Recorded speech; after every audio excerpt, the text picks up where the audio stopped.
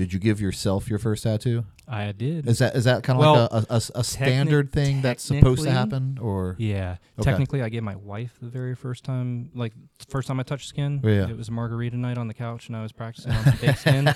And she kept doing this for 45 minutes. This woman kept shoving her arm in front of me, and she's wanted a heart on her wrist. That was the very first time I ever touched it. But well, it was margarita night. How nervous were you? It was a heart. It was awful. Oh, was it? It was awful.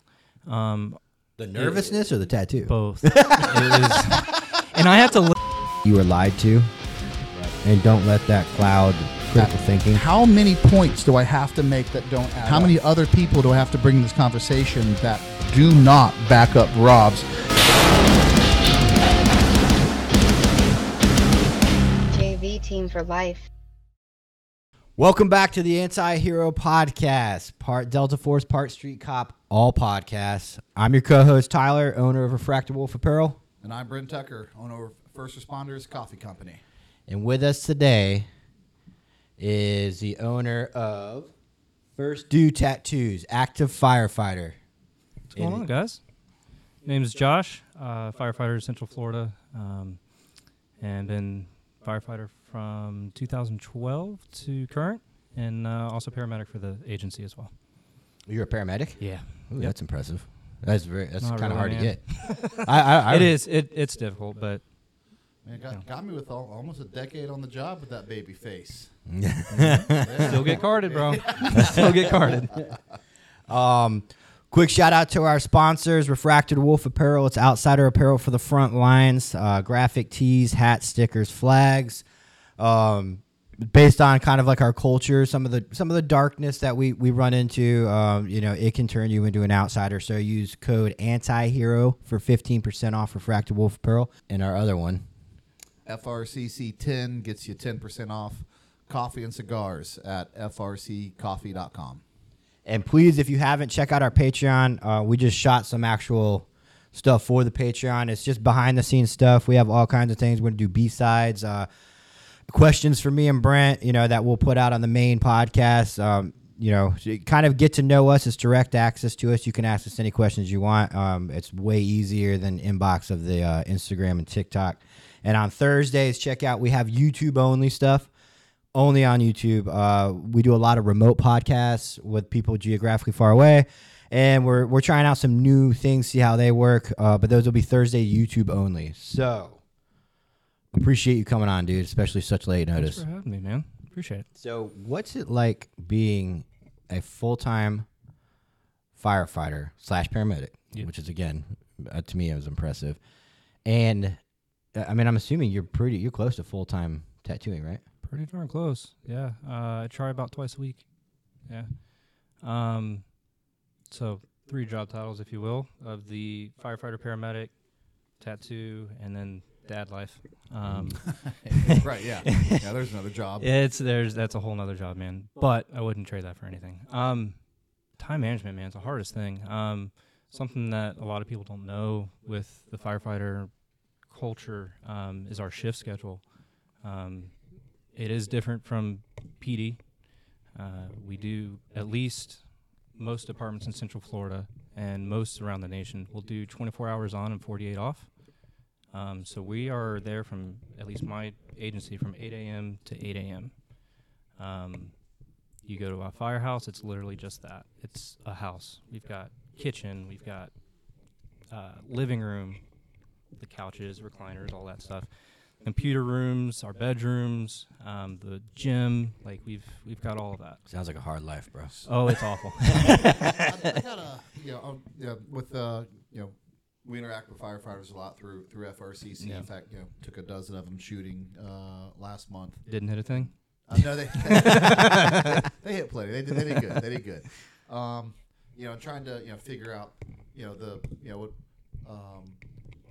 what it's like in their world. You're talking about the shifts right off the bat. So 24 on, 48 off. Yep. And that's where you get the A shift, B shift, and C shift. Correct. So that's this 24. The next 24 is the B shift. Correct. The next 24 is the C shift. Correct. Can you explain to me one more time, because it was explained to me and I didn't grasp it? Yeah. A Kelly day. We don't have them. You don't have My them? agency does not have them. No, typically it's going in with like the overtime and all that stuff. The way that their stuff is not necessarily budgeted out, but because a normal week is 48 hours for us, it's automatic overtime that's built in. For my agency, we don't do that, but a lot of the agencies, I believe it's about like their 7th shift off. They have them. Yeah. If I understand it right. And it's like a guaranteed day off. It does not go in their PTO or anything like that. It's a Kelly day. Some other agencies here in Central Florida do. And so a lot of guys, they'll pick up overtime. So then they're like getting the big money because they're getting paid for that Kelly day on top of Is it working. is it something you wish you guys did, or is it just another type of schedule? We just unionized recently, and there's a lot of guys who are wanting to push for that eventually within the next 5 years or whatever. But it's money and it's government, so you know how that's going to go. Yeah. Especially if it takes a union to get there, it's going to be slow moving. Yeah. So it's slow moving. yeah. So I have a question for yeah. you. Oh, I didn't mean to cut you off. No, you're good. Are you done? Yep. Okay. This is something I've asked firefighters, and I get kind of a PC answer because we're always at work. Overdoses affect pretty much every community. Some communities more than others. But I notice where I work, it's very, very busy. Those firefighters, apparently, it's a house where you got to go as a new guy and cut your teeth and you put your skin in the game. However, part of the firefighter process, and not process, but like your day is sleeping and then getting up and going to calls. And these guys, they don't sleep. There's no point in having a bunk there. They're going to overdose after overdose after overdose. And it's like, it's the same people, and you can see it on their face. They're just so tired of dealing with this person who overdoses once a week. Yeah. Is that, I mean, in the culture, says you've been there 10 years, give or take, right? Mm-hmm. Have you noticed your firefighting overall is more busy because of the heroin and the fentanyl epidemic? Oh, of course. Yeah. You see it. I mean, you said the same. You're running with us too. Of course. Yeah, it's huge. The thing with that is it's not what you see in the movies of the community that it's affecting, where it's like the poor people, the people who don't take care of themselves. It's quite literally everybody. It's everywhere. It's the good neighborhoods. It's the bad neighborhoods. It's everywhere. We have a kid. He's not a kid. He's in his mid-20s who I thought he died, but it turns out he was in jail. And the way I found out that he got out of jail and was still alive was he overdosed. Right. Yeah. You know, and it's very prevalent, man. It's a little bit of everything. You get the people that literally overdose with their hospital band still on from their Yeah, first overdose. 100%. On a good shift, like legitimately a good shift. Sure. How many hours of sleep can you expect on a 24-hour shift? Things are the slow. one that you wake up and It's you think, ideal. yeah, the one that you wake up and you think, oh God, I missed something. Is when you sleep all night. They right? left You're without like, me. I'm going to get written up. I'm going to get fired. Something's going to happen. Where's and Josh? And everybody's walking out of the bunk room. The same thing. It's just, did we just sleep? We get those nights. You know, there's some houses that don't. My house in particular does. I can't tell you last time I've had like a no-hitter where absolutely nothing happened. Right. I'm more stressed out on those shifts than I am the shifts that I'm busy, because I feel like as soon as I take my shoes off, I'm going to get a call. Right. Yeah. You know, but it's the good shifts, man. On a busy shift, how many calls would you call a busy shift for you guys? For me, an average transport time for me. So I'm on the ambulance all the time. That's pretty much my primary. Is it thing. because you're a paramedic? Yeah. So before I forget, and because we're kind of on that, a lot of agencies, especially Central Florida, you have to be dual certified, meaning you have to be fireman and at least an EMT or paramedic. Other departments, especially like more up north, Right. you can do just fire and just EMS. But the thing with that, that governments found out was the money's in the EMS side because we transport. We can charge for that. Whereas fire, that's getting paid through your taxes. Yeah. So Whoa, what? So Are you serious? fire protection is getting paid through your taxes. Yeah. And then the EMS side, we can come and check you out. That's fine. But as soon as we transport you and take you to the hospital, that's where you get charged. Now, who pays for all the people taking ambulances? I hate to go back to the overdose. No. You And I'm going to get to what Brent was. I rudely cut him off. But the people that are taking rides in ambulance because they're overdosing or they're just they're people that suck and like want a sandwich? Yeah, and they just want to go to the hospital because it's cold out. Who pays for those ambulance rides? You tell me. Is it who? I say you tell me. Okay, but it's not the lot taxpayer. of those. No. Okay, so no. it's not so the taxpayer. that won't get billed to you because somebody else decided not to pay. It's just taken as a loss. Okay. All right. But the people who can pay and who do pay is where that money gets made. And that's my question. Taking a loss to who? So when the ambulance takes them to the hospital, do you guys bill the hospital and the hospital bills them, or you directly bill? Is the county or city directly billing the citizen on the ambulance ride? So as far as the billing, all I do is take down the information, write my report in case I have to go to court, which I probably will. And that we have, like, agencies will have separate billing, like wherever it goes, whether it's through City Hall or whoever is taking charge of that. It may be a third-party company, whatever. But that gets billed to the patient or the patient's insurance, and we see nothing past that. Yeah. But if, like, we take you to the hospital, you're not getting the ambulance bill with the hospital bill. It's going to be two separate things. Okay. Yeah.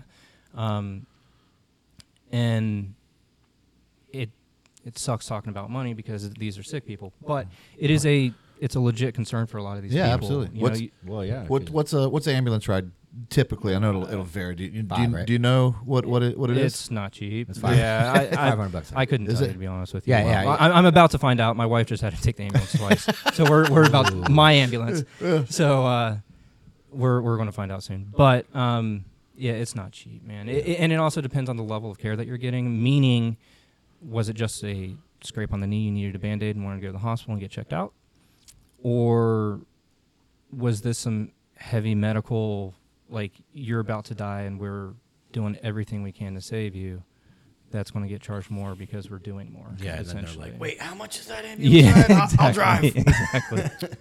Is it does Lake County or is some there are some privatized ambulance services around here? Yeah. Does Orlando, Orange County, Seminole County have that? Orlando used to be. They used Rural Metro for a long, long time. They are doing their own transports now. Lake County, they have a separate ambulance company that they use. Is this a manpower issue? It can be. I mean, unless it's cheaper to contract third party. Yeah. So a lot of it, there's a lot that's involved with the EMS side as far as financial, all of that. I feel right? like I'm unwrapping a conspiracy. Yeah. I'll tell you. The only reason, I mean, again, FRCC is the only reason why I know scratching the surface of the issues, but we get hit up a lot on like the private ambulance side, or because everything's at the end of the day, tax money is a good thing in one aspect. You guys have good equipment, you guys will get it. It's a service that the government provides, so it has to meet a certain standard. It's not always the case on the civilian side, and those guys, will describe to me running around in ambulances that are held together by duct tape at times, trying to keep the bottom line as low as possible. Again, we're still talking government here. It can be the same thing too. Really? Right? Really? I want to say it in the most loving way. Yeah. Yes. With those private ambulance companies, as far as like the finances, it all comes down to money. It doesn't matter whether it's government or not. It all comes down to money.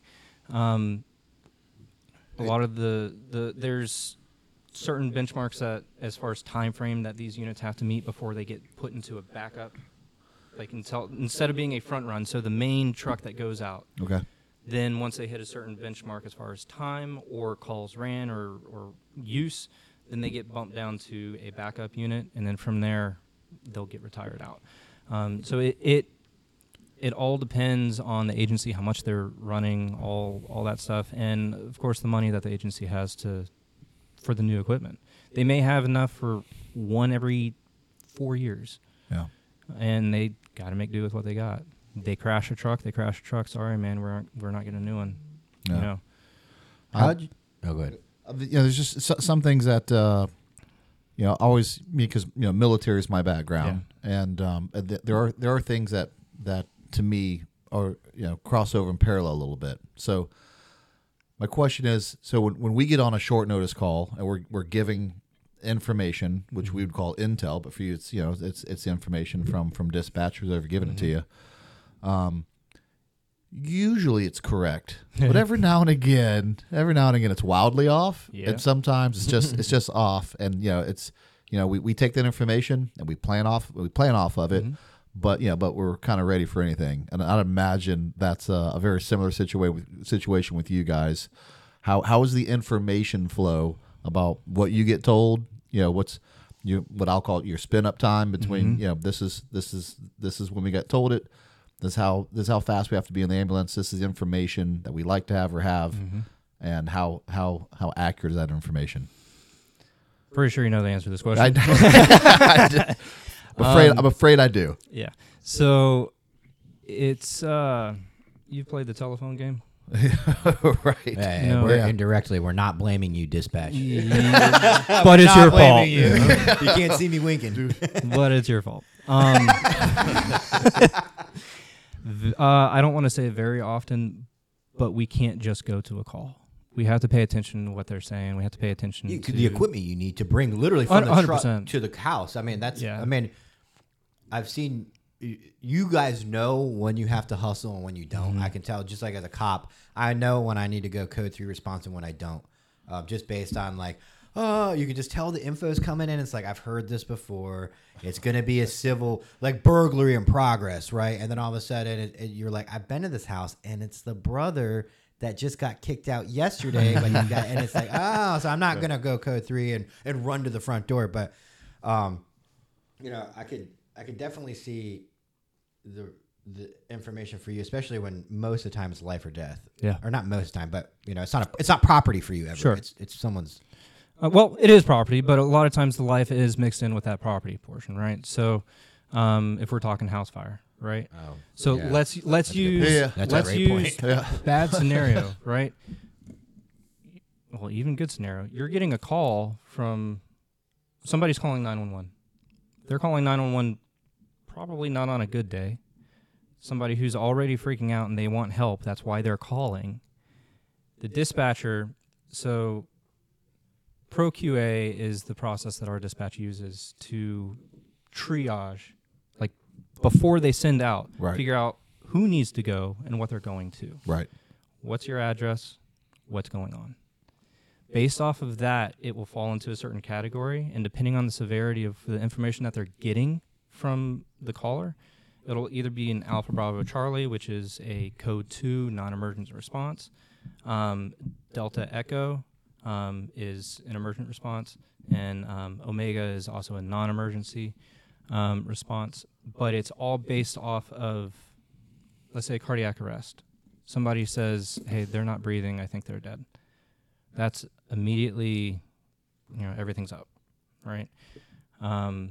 Dispatch has their steps that they have to go through and questions that they have to ask. Are they breathing? Are they cold? Can you move them? Can you get to them? All that stuff. But during the ProQA process, as soon as they get that initial information, we're getting toned out, meaning we're getting the call to go. This is how my agency does it. This is pretty standardized. There's some places that do it a little bit different, but the idea is to get us rolling, and then by the time, so we have 60 seconds to get to the truck and get out the door. Yeah. Okay. So this can be we're in the middle of dinner, or this could be we're in the middle of sleep. Yeah. So, or in the middle of a shower, right? Hey, right. Yeah.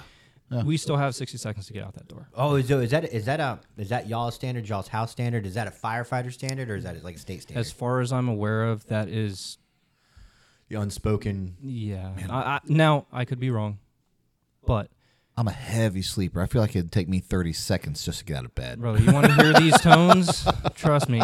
There have been times where, thank God I'm the medic and somebody else drives me. There have been times that I'm standing in the house, and that's when I'm waking up. Yeah. I don't remember going. Yeah. I don't remember getting into the truck, pulling up all the info. I don't remember that. I remember getting to the house. What's it called when you guys give CPR even though you know they're dead, but you give it? I remember you asking this question on one of your podcasts. Yeah.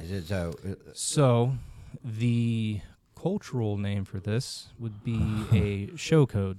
Show code. Oh. So a code is a cardiac arrest when somebody's not breathing, they're dead, right?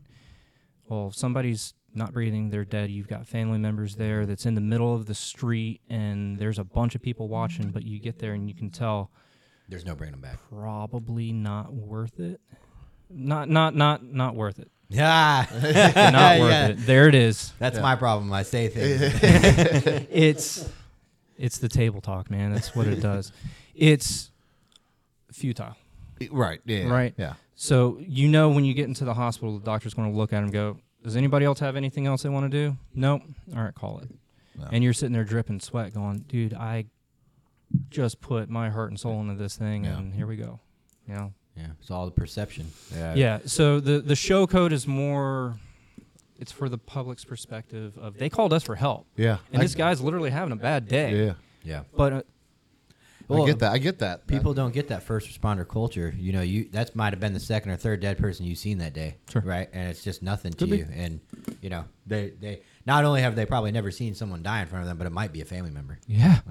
Yeah. I tell you, I got a paramedic story as far as the only time we've ever called 911, and it's every father's worst nightmare. Oh boy. I had my little girl, one of my twin girls was about 6 months old, and she was kind of like head back in her little baby seat, and she threw up, and it went back in her. She aspirated. Yeah, she aspirated. She went back in, and we couldn't get it out. As far as when Dad gets there and she's turning blue, like I'm not scared to smack the baby as hard as I can in the back to make it happen. And then she went into like a light seizure that would not stop. And so of course we called 911 pretty quick, and that's a scary. Well, not scary. Well, of course it's scary. That decision alone for a family that doesn't call 911 like your regulars, like you're like, do we call yet? Do we call now? Yeah. You don't want to call too early. You sure as hell don't want to call too late. Yep. And the call is made pretty quick. Call 911, and the scariest moments in my life. Yeah. And I'm telling you, what you would think would have felt like an eternity, that ambulance showed up what felt like in 3 minutes. I couldn't believe how fast they got there. The unspoken rule with kids is that you almost There's no you're borderline hazardous driving. No, yeah. No, there's no, and I don't know what it is. I think it's just like the protector and first responders is that I'll just be real and say there's a huge difference between someone that's 93 years old and known heart conditions versus a 6-month-old. It's just. I don't want to say that we respond differently to different calls, but exactly what you just said. You got a 2-year-old who a call comes in, 2-year-old drowned in the pool. It's God bless, man. Yeah. Like it's game time. There's no joking. There's no plan. There's no, hey man, let me tie my shoe. We're going. Yeah. And that compared to the guy that calls 3 times a week. Right. Who may be having an emergency. Yeah. To him. And you and on paper, in every bit of the system, you are going the same response time. 1,000%. But it's naturally just the person in you, and your crew is moving probably twice as fast. Like when it's game time, man, it's game time. Yeah. Like it. I know you've seen it. I know you've seen it. Like there's times when you work, and then there's times where you're getting it, man. And unfortunately, it's a lot of those are the bad calls. It's the bad days. But that's what we're there for. That's why people call us, man. Yeah, I never really thought about it in that aspect. And you'd think, not to compare everything, to the military, but it's a good comparison that I didn't realize or think about. There are missions we go on that every one of them are serious. It's not like this is a joke mission. Every mission's life or death. Especially at a tier 1 level. Sure. But there are certain missions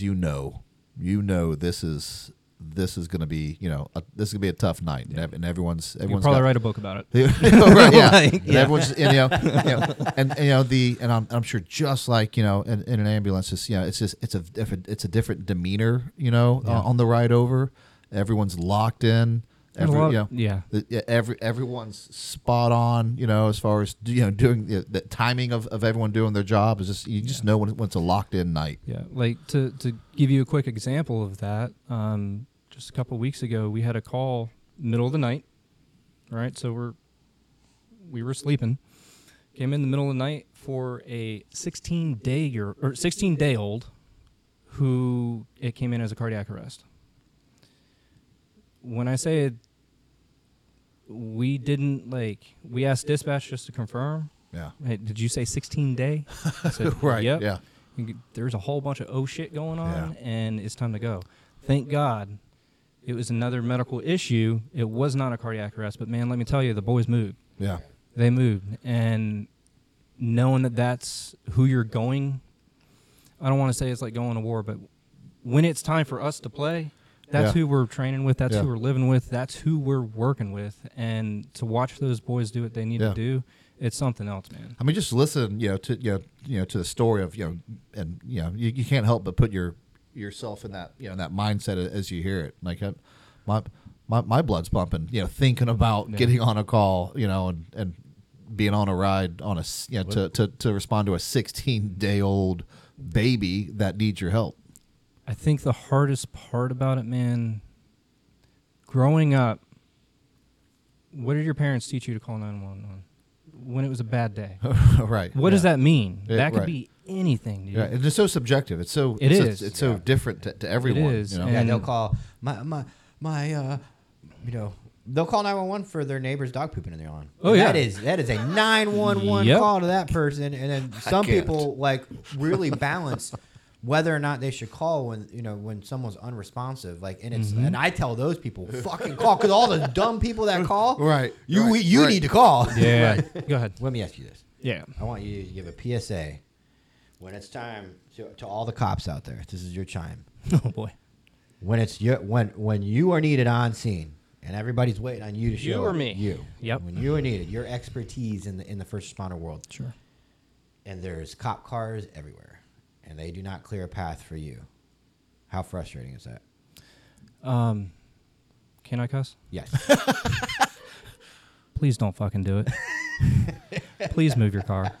So, Brent, what happens is we'll go to a joint response needed with some kind of law enforcement, maybe some kind of crime or safety issue and fire EMS, right? We'll all have to go. Well, cops, because we're on the road, we typically get there first. And you have supervisors first saying, clear a path for FD. Don't park your effing cars, and they're like, who's car number 647? Move your effing car. And because all the cops, they park, they jump out to run to realize, oh, this is medical. And then the guys that are medical coming in the back can't get to us. And I can imagine how frustrating it gets, because let's say the first or second car there isn't parked in a bad spot, but as more cars come up, they can make that car now be in a bad spot. Yeah. And now you look like the idiot when you I was the first one here. Right. Ready for my favorite is house fires. I'm here. Y'all don't know where to park. No. And also, I will tell you, cops respond to house fires just because they just want to spectate. Yeah. They'll all jump on that. Like, what do we need you 4 blocks that way to block traffic, dude. Like, oh, okay. And they're like. Like, car accidents, I get it. Like, you're in the middle of the intersection. It's all jacked up, man. We got to work with each other, and sometimes it is what it is. But, like, house fires, especially if it's a ripping, man, you see the house. Where we got to go? We got to go there, man. Why the hell are you parked in front of the house, dude? Because that's where the show's at. Yeah. But, no, man, our guys are... Give them crap, but our guys are good. I had a lieutenant one time, man. He just lit this cop up. We had a call, and our lieutenant, he gets up on the intercom, and he tells the engineer, he's like, get as close as you can to his car. And he gets on the PA and he's like, if you don't move this car in whatever time, he's like, if you don't move this car in 10 seconds, we're pushing out the way. We'll move it for you. Yeah. Yeah.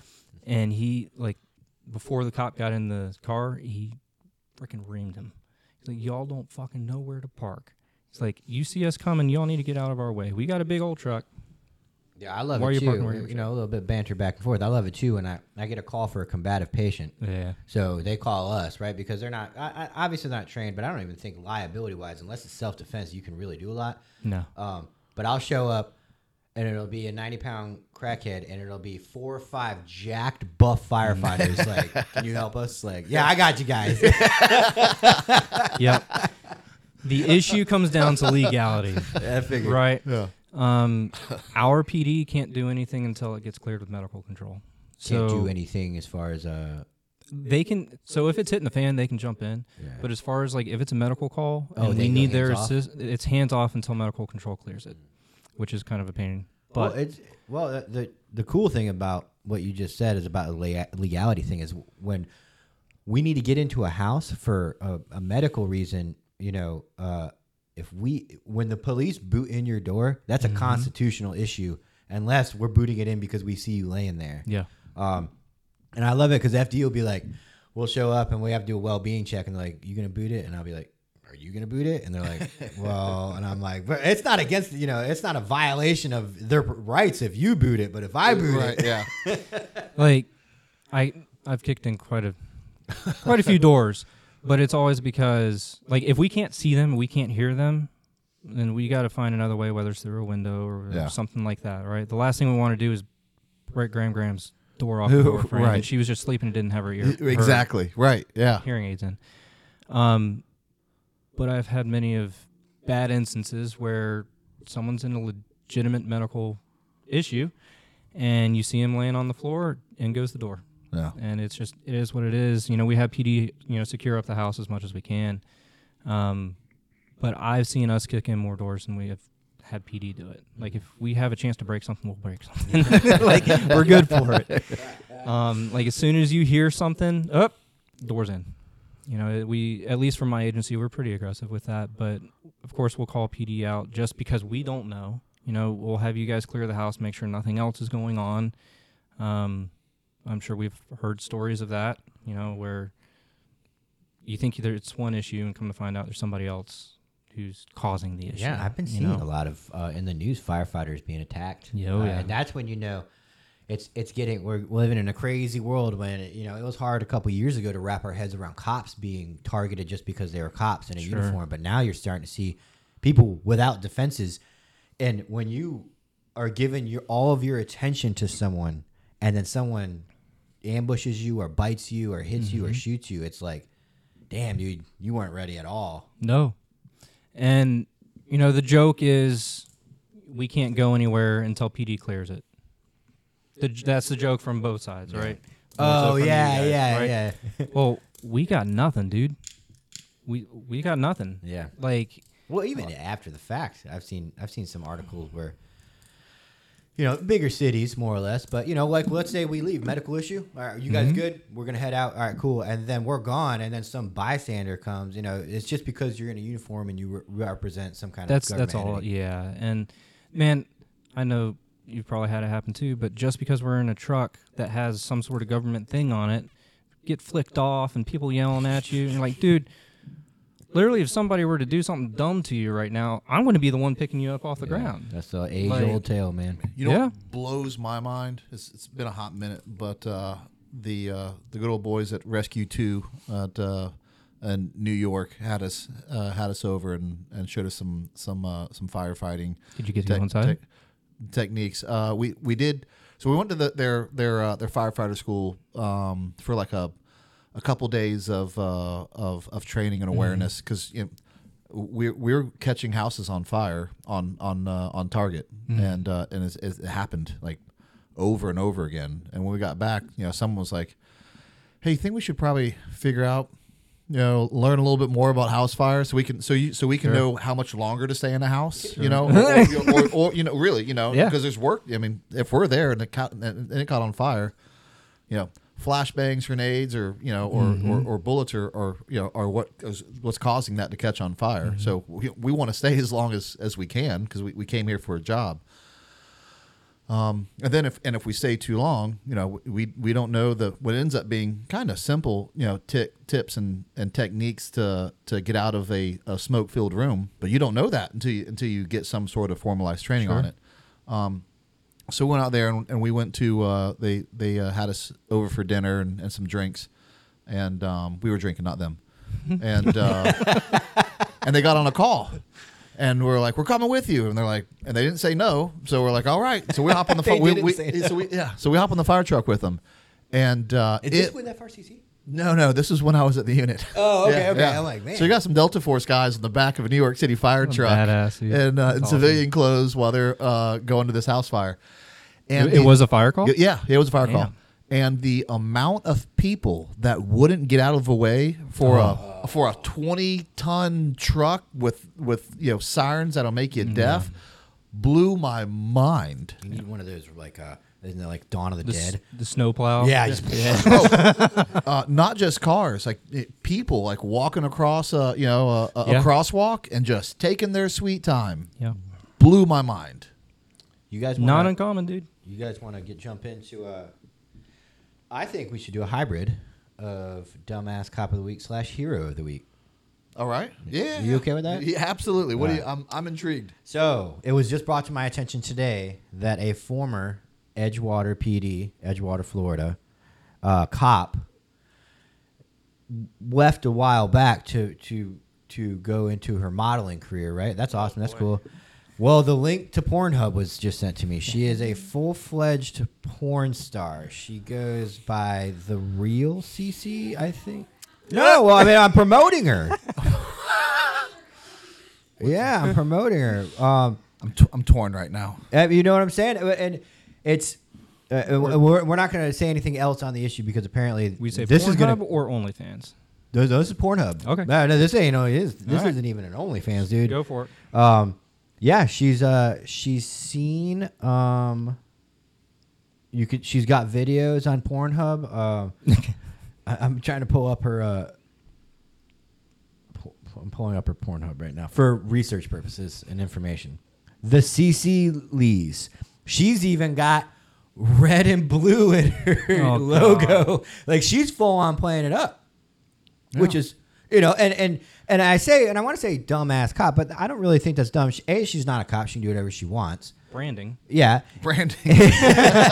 But B, I think it's heroic of someone to chase after their dreams of being a porn star and using their background like me and Brent use our backgrounds to promote our businesses.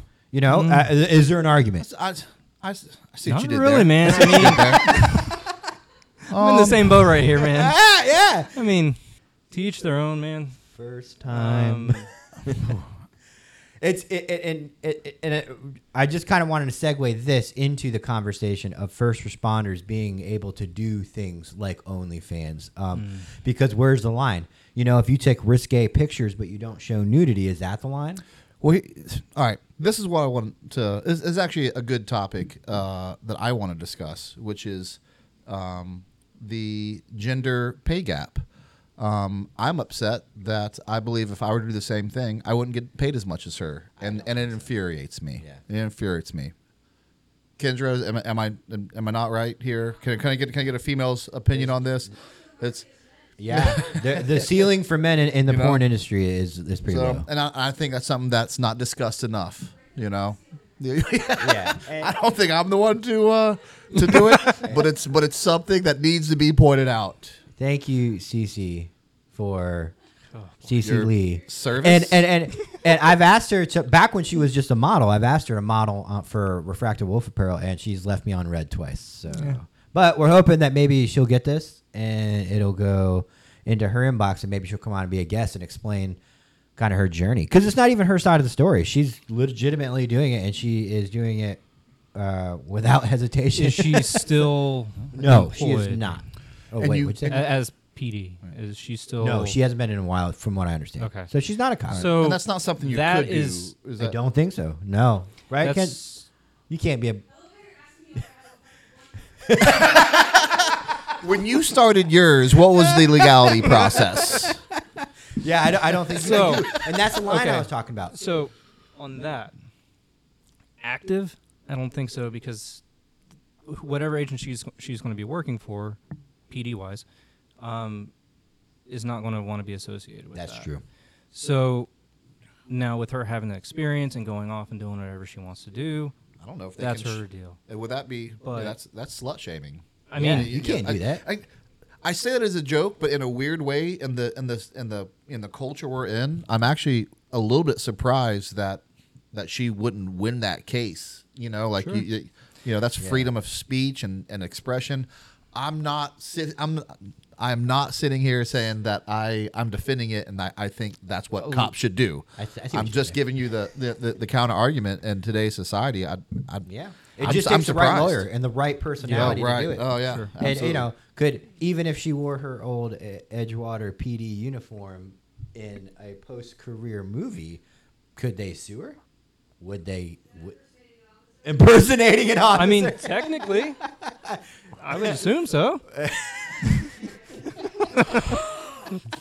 Take the name badge and city patch off, you're good. Small business of the week. We are we're not promoting one from our inbox. We're actually going to be promoting Josh from First Hey, Dude guys. Tattoos.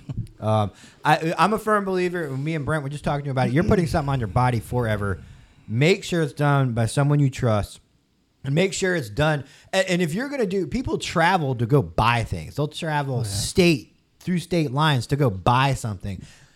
If you're going to get a tattoo, I really think that's the one thing that you should travel for. If you got to go get a hotel for a night, you know, Absolutely. it's going on your body yeah. forever. And we've seen Josh's work. It's amazing. And we're going to have him tell us a lot about how he got into it, how firefighting kind of got you into it, your shop, your artwork, things that you do, and stuff like that. Sure. One long story, short story. Long story, bro. Yeah. If you see me going like this, that means shorten it. Yeah. When I was 2 years old. Back in the day. But no, for real, back in the day.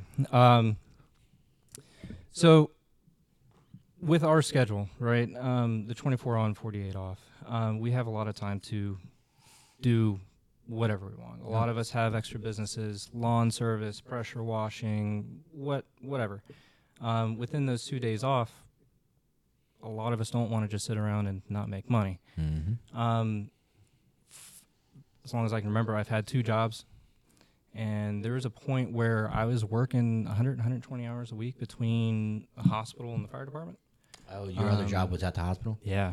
Oh, wow. And it was part-time, but I was Do working so firefighters not do firefighters and EMS, do they not get to work extra shifts to cover manpower issues? You can. You can? And in my agency, there's a ton of overtime going around right now. Okay. But a lot of agencies don't have that I was sort of gonna say, opportunity.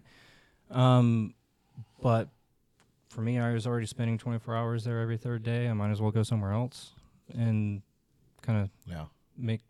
get a different experience, right? With me being paramedic. Change of pace. Exactly. I can work a lot if I'm doing something different. Yes. Yeah. And the issue comes down to our skills. We can do a lot with firefighting, but with the medical side, there's not a lot we can do outside of firefighting with the stuff that we know how to do with firefighting. That's true. But the medical side, we can go private ambulance company, we can go to the hospital, like we can go to, private medical groups that are doing like medication studies, stuff like that. So I was working a ton. My wife, one of the first things I promised her was that I wouldn't bring my work home with me. And I got to a point where I was bringing my work home with me, and she pulled me aside in, honest to God, the most loving way, and was like, look, you need to find something else to do. What were you doing? If you don't mind me asking, you don't have to answer. Just between being not home, being too overly tired, being depressed and anxious, Okay, and, so it was and all that affecting your stuff. home It was life. affecting me Yeah, at gotcha. home, right? And again, that was something I promised my wife. I didn't want to put her through. Right. And she was the one who told me. And she's like, look, you got to figure something out, man. My mama didn't raise no quitter, and I don't like quitting my jobs. But I had to quit a job. No. And firefighting was my career. The hospital was on the side. And I did, and all of a sudden I had all this extra free time. Well, I realized I was working so much because I had to keep my brain busy. If I sat still, got anxious, got depressed, like more so than being overly tired and just working. We talked about that just last episode was when we talked about mental health is the biggest key is staying busy. Yeah, and well, it's the biggest key to not work through it. You know, like if you really want to attack what's bothering you, you got to take that time to attack it. Whereas if you're staying busy and have all these other distractions, you've got all these. That's a other great distractions. point. We didn't touch on. Well, we did. We touched upon a window of time to do with it, and that's different for every person because I'm what you said. I will give myself 28 hours a day and 8 days a week to not deal with something but then there's the opposite side, which is taking a whole week and just thinking about it, and that's what we address. Right, and you're still not dealing with it. You No. know, you're letting it consume you, but you're not dealing with it. Right, but the first step is acknowledgement. If you're working to the point where your head's in the sand, you're never going to realize where those issues are, and you won't know how to fix them. To start to fix them. So I had all this extra time, and that was even worse. Right. Right. It is. And I've been drawing my whole life, but once I became an adult, got married, all that stuff kind of took a backseat. And my wife, she's like, "Why don't you start drawing again, man?" When did you start drawing? When did you start drawing? Like childhood? Yeah, like Yeah. some of my youngest memories with my dad is him setting stuff, toys, candles out in front of me and drawing in the middle of the living room floor. Ever since I was itty bitty. Yeah. Can you draw? I draw a lot in middle school, and that's the first thing that I thought of, and I never got really good at it. But you can no one start. Well, that's not true. Some people are just naturally good at it, and it's disgusting. Other people, it is a skill you can develop, and I actually started drawing comic books. Did you? Read not drawing from scratch, but getting a comic book, and then I really like that picture and trying to recreate that. There's nothing wrong with that, man. And, but the cool kid in middle school, were you that guy in middle school that could draw Spider-Man or draw things, and people always want to see your drawings? So middle school I was the cool kid that could draw Yeah. and did all the projects. High school I was the cool kid that could draw that nobody knew because I didn't want to do the projects. Right. So yeah. there was a stage where that shifted where it was more of like a private thing for me. It was something that I hobbied in and became an adult. Didn't lose it per se, but I didn't do it. Right? Like, Did you do it at all? Like, it's very seldom. yeah. I mean, you're I getting did into a career. Right? like- that takes up all your time. Yeah, exactly. And I went into EMT my senior year of high school. As soon as I graduated, I went into fire. I was 18 coming out of the fire academy. Wow. I was a baby. And so all these kid things that I used to do are now gone because I'm so career focused, right? I have a career now. I can't have fun. Nope. What did you like to draw? Like, did you like to draw? A lot of different things. I like drawing a lot of Star Wars stuff. I like drawing I thought I liked cartoon stuff, but that really didn't scratch that itch for me. Yeah. I like doing a lot more realistic stuff, how my dad brought up. Like I said, he'd put toys in front of me and he'd say, "Okay, draw it," and I would draw it, and if I'd be okay with it, he'd go, "Good deal, bud." And if I wasn't, he's like, "What don't you like? What are you having trouble with?" And my dad would show me how to fix it, and it was like watching a wizard work, man. It looked like this total piece of crap that I wasn't happy with, and my dad touched it 2 or 3 times, and all of a sudden, boom, it's this different picture. Well, I'm a big believer in people who are musically inclined or artistically inclined, that type of brain activity goes into problem solving. Yes, because that's essentially what you're doing as a musician or an artist. Yep. When it's not right, you have to figure out why it's not right and how to make it right, and you're solving that. And problem solving is probably the number one attribute that you could give an adult. Yes, problem solving. 100%. Can you 100%. explain your logo? Sure. Which is right here. Sure. You want to hold it up or? Where do you want I'm to hold actually it? going to put it on the screen, so don't worry about it. All right, cool. Post-production. So it's my initials. My initials are JTR. And there's also a cross in there. Born and raised Christian, still Christian. I'll talk about it if you ask me. If you don't, it's not going to hurt my feelings. But I, it looks like kanji, like Japanese writing, right? I honestly thought you were going to be Asian when I met you. I was like, this guy, who's this white guy in the lobby? But I wanted something with my initials on it that I can stamp on stuff pretty quick. Yeah. And it's artistic.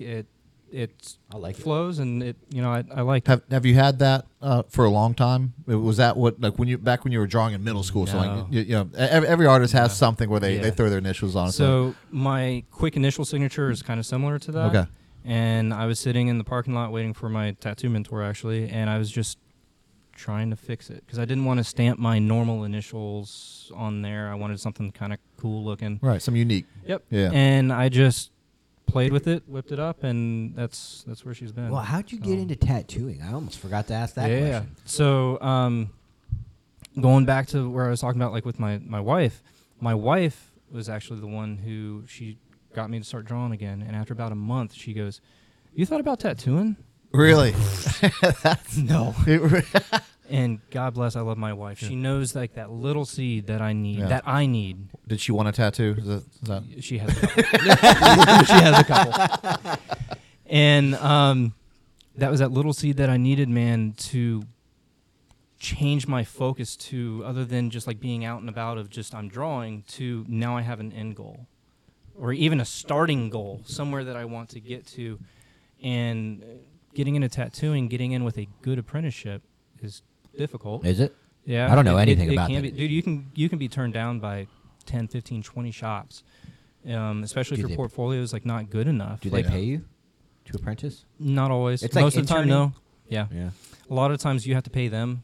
Yeah. We're talking I get it. Yeah. 15, 20, 25 grand for an apprenticeship. Holy.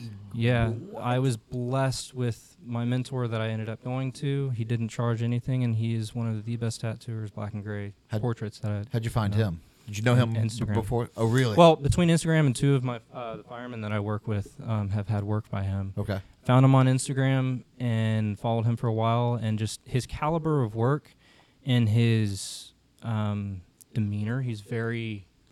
What's his name? Let's give him a shout out. Justin Lewis, Creative Soul. Ready for this? CREA, the number 8. It's pretty creative, right? Creative. Yeah, Creative Soul. He does a lot of. He works a lot with darker skin tone. He does like a lot of warrior goddess portraits, like self-portraits or portraits of family. I'll show him afterwards. It's going to make sense after. But he's on a whole nother level in the game. He people travel from all over the place, like how you were talking about. Yeah, you're gonna get all something over on your place, body, man. I've made that mistake. And portraits. Oh man, you have an eyebrow off, or an eye off. You ever seen a bad portrait? And it's so for someone who used to draw a lot, it's so easy. It's so easy to mess it up with just a small angle. Our brains are keyed into being able to recognize faces, and especially if it's a famous face or a family member or something like that. If Grandma looks like a meth head. Right. Yep. If something's off, like especially with tattooing, it's right. hard. Yeah. So he was the first person that I went to. I saw his demeanor and the fact that he was wearing. He wasn't advertising for apprentices or anything, but he was just freely sharing information on Instagram. And I went to him. I had black and gray portraits, dog portraits, all that stuff, and then I had like my stuff in there. And I had all the portraits up front because he's a black and gray portrait artist. Thought that's what he wanted to see. He went right past it, and he saw the other stuff that I just did for myself. Yeah. And I thought it looked cool, and I put it in my portfolio. And he goes, this one, and this one. He goes, "You like doing this, don't you?" You go, "Yeah." And he goes, "I want you to do this." And so he would give me assignments. And for like the first month, I didn't even know if I had an apprenticeship. He would just give me an assignment. Right. I'd draw it at home, and I'd get it back to him within that day, which is cranking out some work. Right. And I finally asked him, I'm like, "Can I come into the shop and chill and draw there?" "Yeah." Bam, there's the apprenticeship. And my style, it's more of neo-traditional style. It's so like classic, like Sailor Jerry, like the old school stuff. Yep. thick lines, heavy black, but limited on the color palette. Neo-traditional kind of expands on that, where it's a little bit more. Yes, that makes sense. That's exactly what it is. So it's color palette, and I've been drawing like the black and gray realism my whole life. So it's not necessarily realism. It's a little bit of a step back into stuff that I know will hold over time. You know, those bold lines, the heavy black, that's what really does it. And going into, so the First Due tattoos, the First Due is in the fire department, for those who don't know. It's the area that your station is immediately responsible for. So if you get a call within your First Due, that's your call. Okay. And I can shorten First Due to FD tattoos, like. Yeah. And with me being in the service for since 2012, I know what the culture is. I know just the same as you guys what it's like to be with your boys.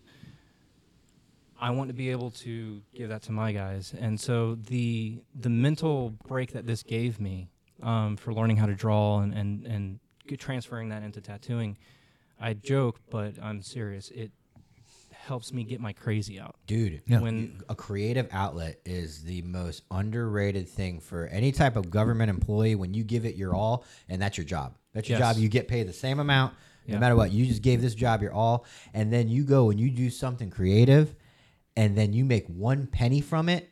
It's the best thing in the world. It's incredible. Like, when I tattoo, I am not working. Like, it is such a meditative thing for me. It's no different than when I was drawing when I was little. I'm just doing it permanently on somebody's skin now. Yeah. And, like, learning that confidence, if you've ever painted, paintbrush isn't just a paintbrush. It depends on the shape, and what it's for will depend on how it works. And learning how to tattoo is no different. It's learning your tools and how to apply it. We had a guy at the unit that was that could draw anything, and he also would tattoo guys on deployments. I don't know if this was something that his apprenticeship made him do, or if this is just like a standard thing you do.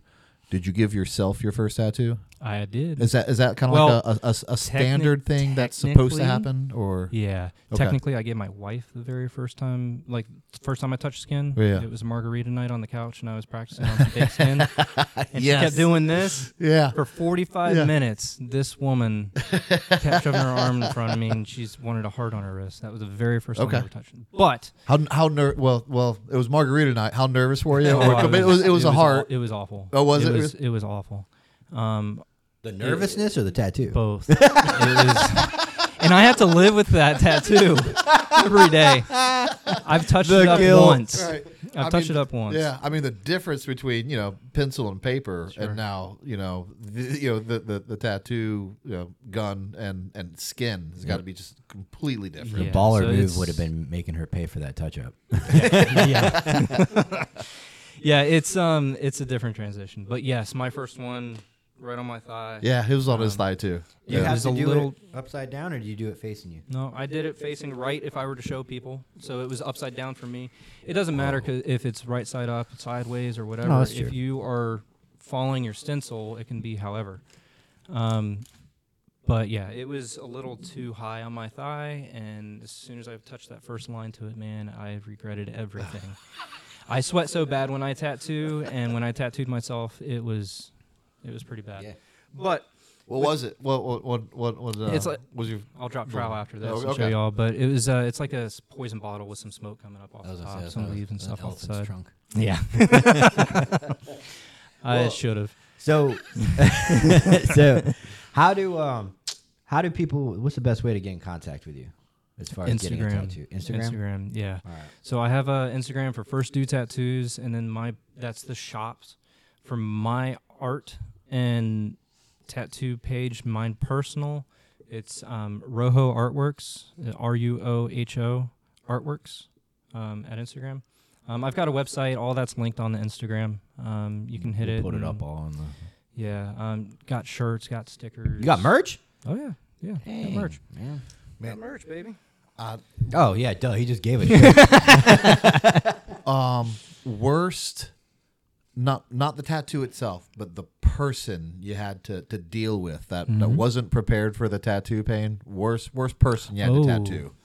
And how deep were you into your career before was hopefully that was later into tattooing we had to deal with this person? So do you have one that stands out? Or I've got two. One is not from me, but I was there, and the other was from me. Let's hear them both. The one, So the one from me, this guy could not get tattooed. He was covered, freaking covered, and we just had some spots that we were filling. We were going to do a rose, and the petals were transitioning into like some butterfly wings and stuff. He could not get tattooed without tattoo cream. I'm just going to ask you. I know. Could I was not. thinking that same thing. And as soon as it wears off, the pain is worse because your endorphins are chilling, and then all of a sudden you get slapped with 2-3 hours worth of pain, and now it sucks. He could not sit, man. Like it was pretty rough. What should have been 1 session turned into 3. But he had to have tattoo cream. He had to. Yeah, he could not tattoo without it. What's your thoughts on? We had just spoken to Emmanuel on here last episode, who's covered. He's not a tattoo artist, but he's got a lot of great ink. And we were asking his opinion on tattoo cream because I think the way I think is that it's a rite of passage, a tattoo. Sure. Now, as if you got 1 billion of them and you've already shown yourself to be able to withstand some pain, and you got nothing to prove. Yeah, dude. and now an artist goes, "Hey man, you want to rub?" Does their outline right and goes, "You want me to rub some pain on your ribs because this is gonna hurt?" Like, absolutely, go for it. But to go into the culture going, "Oh, now I want my tattoo and I want cream," or I'm, like, what's your thoughts on that? You can be real. Yeah. Well, maybe it doesn't matter. It depends on the cream that you're using, right? Some are great, some not so much. Sometimes people have reaction to it and they've never used it before, and now you're having to deal with possible chemical burn or something like that someone wasn't experiencing. They're mad at you because now their tattoo's messed up and it wasn't your fault. But some of them have epinephrine in them, which can change both the texture and as well as the bleeding and stuff, which can make the healing worse, and it makes it a little harder it can change the texture of the skin, so it makes it harder for us as the artist to actually work. I use Bactine. You can find it in CVS and stuff for stings and bites and all that stuff. Yeah. It's 4% lidocaine. I use it in my witch hazel. I spray it directly on the tattoo. The thing with that is it works on open skin. It does not work on closed skin. The tattoo cream numbs the daylights out of you before even starting your tattoo. So you have to do the outline in order for the spray that you use to if work. I'm going back in to do the shading or something like that, that's what I was talking about. Then I'm going to spray it. Honestly, I use it really without asking the clients because it just makes for easier time for them. If they don't want it, that's fine. No. Give it to me. But before I use it, hey, I'm going to use some Bactine. Are you cool? Yeah, sure. And it's like asking. I've had to use it before on my calf, and I was about halfway through. I was biting the pillow a little too hard, and I asked my artist, I'm like, hey, Courtney, can I have some Bactine? Yeah. And that got me through the rest of it without any problem. That I'm fine with. I use that all the time on almost every tattoo. It's the tattoo numbing cream before. If you're going to use it, fine, but let me know which one you're using before. That way, if I know that I've had issues with it before, I'm going to tell you no. Have you ever turned down someone for a tattoo? Like, no, I'm not going to tattoo you. Yeah, sure. If it's something that I know another artist that's going to do better for you. Here's the deal, man. You worked hard for your money, and you're paying me. I'm not going to practice on you. I'm going to give you a tattoo that you're paying for. If it's something that, if you come to me for this extravagant portrait, that's not me, man. But I do know some people that will blow it out of the water for you. Good for you. That's awesome. And there were some other artists that I worked with. I love color. Color's my favorite. I do black and gray as well, but color, like the stickers and stuff that I gave you, that's the stuff that I love slapping on people. Other artists there that were at the shop that I was at before, if they got somebody who wanted a color piece, they'd give it to me. Yeah. If somebody wants like a real petite fine line thing, I know a dude. That ain't me. Well, there's one artist around in the Orlando area that's pretty popular. I'm gonna try to. He's talked to me about coming on the show, but his name's Johnny Nobody. He has his eyeballs tattooed. He looks like an insane person. He's got face tattoos, and he's not the type of person you would think he would talk about ethics. But I was watching him talk, and he said back in the day, there used to be ethics where an artist, you'd walk in a shop and want something on your hands, neck, or face, and if you weren't covered, you weren't getting it because they weren't trying to ruin a young person's life. Yeah. And now they'll see kids with a face tattoo, and their whole career is ruined. I'll tell you what irritates the fire out of me is watching these college football player. I'm calling them kids, but very, very young adults. 18 to 22. With full sleeves, and I go, man, I didn't get my sleeve until in my late 20s, and I'm proud of every single thing that's that's on my body. You just don't have the life experience to be, you can't to be proud of everything you just put on there. Yeah, I had a 16-year-old come in with his parents, and he wanted a black and gray rose on the top of his hand. His parents said, "Yeah, we're cool with it." I ain't doing it, dude. Yeah. I'm sorry, it's man. It's good. You don't have to live with that. No, and I can say no to whatever tattoo I want.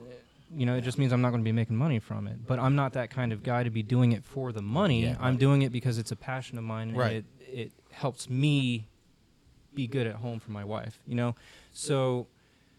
Right, you have the luxury of it not being your sole source of income. Yes, and if you talk to a soul tattoo artist that's the only thing that they do, they're probably going to tell you a different story where they've got bills to pay, they've got stuff that they have to. And I get that. I do. I get that. I do too, and I'm blessed and fortunate to have the schedule that I have and to be working the way that I am. I tattoo about 1 to 2 days a week, and my wife, God bless her, she's super supportive of it. Like I said, she's the one who got me into doing it. And I had a conversation with her the other day. She's like, I would much rather have you stressed out and tired from working and being happy right, yeah, than the opposite. What's the story that I cut you off? You had 2 stories. Yeah. 2 stories. Right. That's right. We're going to end it on, we and Brent just talked about this last episode. We love ending it. We talk about a lot of heavy topics on this podcast, but we love letting our supporters turn it off with a good smile and a laugh. Sure. So I want to hear this story. All right. So no this pressure. one, you can ruin their day. So like I said, this one was not mine. I called him my cellmate. He and I apprenticed together. We shared the room together. He was on one side, I was on the other. Your cellmate. Yeah. He's great. He had a client who wanted a rose that was coming up from her vagina onto her hip. Wait, say it into the mic. You came off a little bit. I want to make sure everybody heard that. He had a client that wanted a rose coming out from her vagina onto her hip. Okay. Like not coming out of it? Yes. Onto the okay. Like growing out of it. Yes. Growing out of it. Yep. Okay. Growing where the only thing that should be growing is babies. Yeah. That's it. And we set up like the privacy wall, like all that stuff, right? Yeah, and like it was only him and her in that room. Like we gave them their space. And after like 20 minutes, right before they were getting ready to start, me and another guy, we get called into the room. She was wanting us to check for placement. Make sure that the stencil was placed right. Make sure it looked like it was good. She wants everybody. Second opinion. Second opinion. Okay. And a third and a fourth. Okay. And a fourth? And a fourth. Oh, okay. And I go in there, I'm like, yeah, it looks pretty good. And the other guy that wasn't tattooing, well, he tattooed, but he did not have a client. He's all up in there. He's like getting out the binoculars, like he's checking it, like making sure it's all lined up. It's called due diligence. Yes, doing his due diligence. Look, man, once it's there, it's there. Bro. That's right. Yeah. And ethics. Yeah, ethics. And cool. They're ready to start tattooing. We step out. Dude, it sounded like a one woman orgy in there. She was getting off on it? Whether she was just getting off or whether she was just moaning and screaming because of pain. Oh. I don't know which. But he was all up in there tattooing, doing his job. For and hours. Like 2.5, 3, yeah. And it was, I had to step out. Yeah. I had to step out of the shop. It was fun, man. Besides that, I want to ask one more question about a funny story, and that's also on your firefighter job. Yeah. You know, because obviously we could really tell. You know, we were talking about some heavy stuff earlier about responding to kids. But I'm sure you guys see some ridiculous things as well. Do you have a ridiculous call or a funny story that stands out in your 10 years of firefighting that's gotten a lot of longevity at the house? Yeah, we we do. We got a couple. One of them, the first one that popped in my head.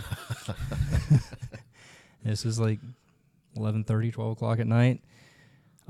This guy called for rectal pain. We get to the house. He's living with his mom. He's like in his early 40s. Walk around the corner, you just hear ow, ow, ow, ow. Make contact with the guy, and he goes, "Look, before we get started, I just want to let you know I've got some gay tendencies." I like this story already. He broke off the hook of a plastic hanger, clothes hanger. Shoved it up there and got it stuck.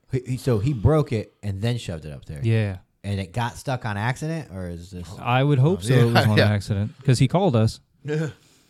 And I want the firefighters to get it out.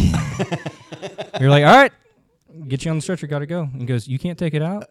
Nope. He thought you were going to go up there with gloves and pull it out of his butt? Yep.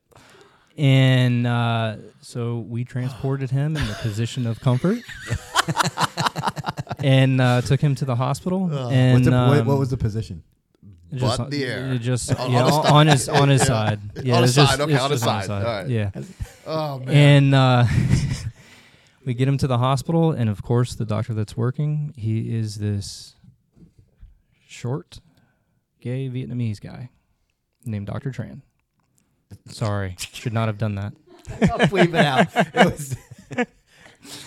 And so he walks up to him, and he's like, what's the problem today? And he goes, I told him the story and everything, and Doc gets the fingers going and is like checking around, takes the gloves off, and the guy goes, you're not going to take it out? And Doc goes, nope, you gotta have surgery. Oh. Yeah. Oh, man. Yeah. But, dude. How do you have... What's that surgery? They got to cut the rectum? They just you gotta get the rectal stretcher. Dude, have you seen pictures? Is that what it's called for real? The rectal. Was it the speculum or whatever? Right? Yep, it's there. Hey, our girl Cece would know all about that. Yeah. She's not gonna come on the show now. No, just kidding. Yeah. But the entire thing of the whole experience of that call was very entertaining. That'll stick with you. Yeah. It was, we're walking out of the house and the lieutenant is waking everybody else up going, hey, y'all need to hear this on the radio as we're walking out. When we got back, they were all around the kitchen table. Yeah. And they were wanting to know everything about walk it. In the bedroom closet, do you see hangers a different way now? Walmart is a whole nother beast now, man. PTSD! It's real, bro. It's real. God.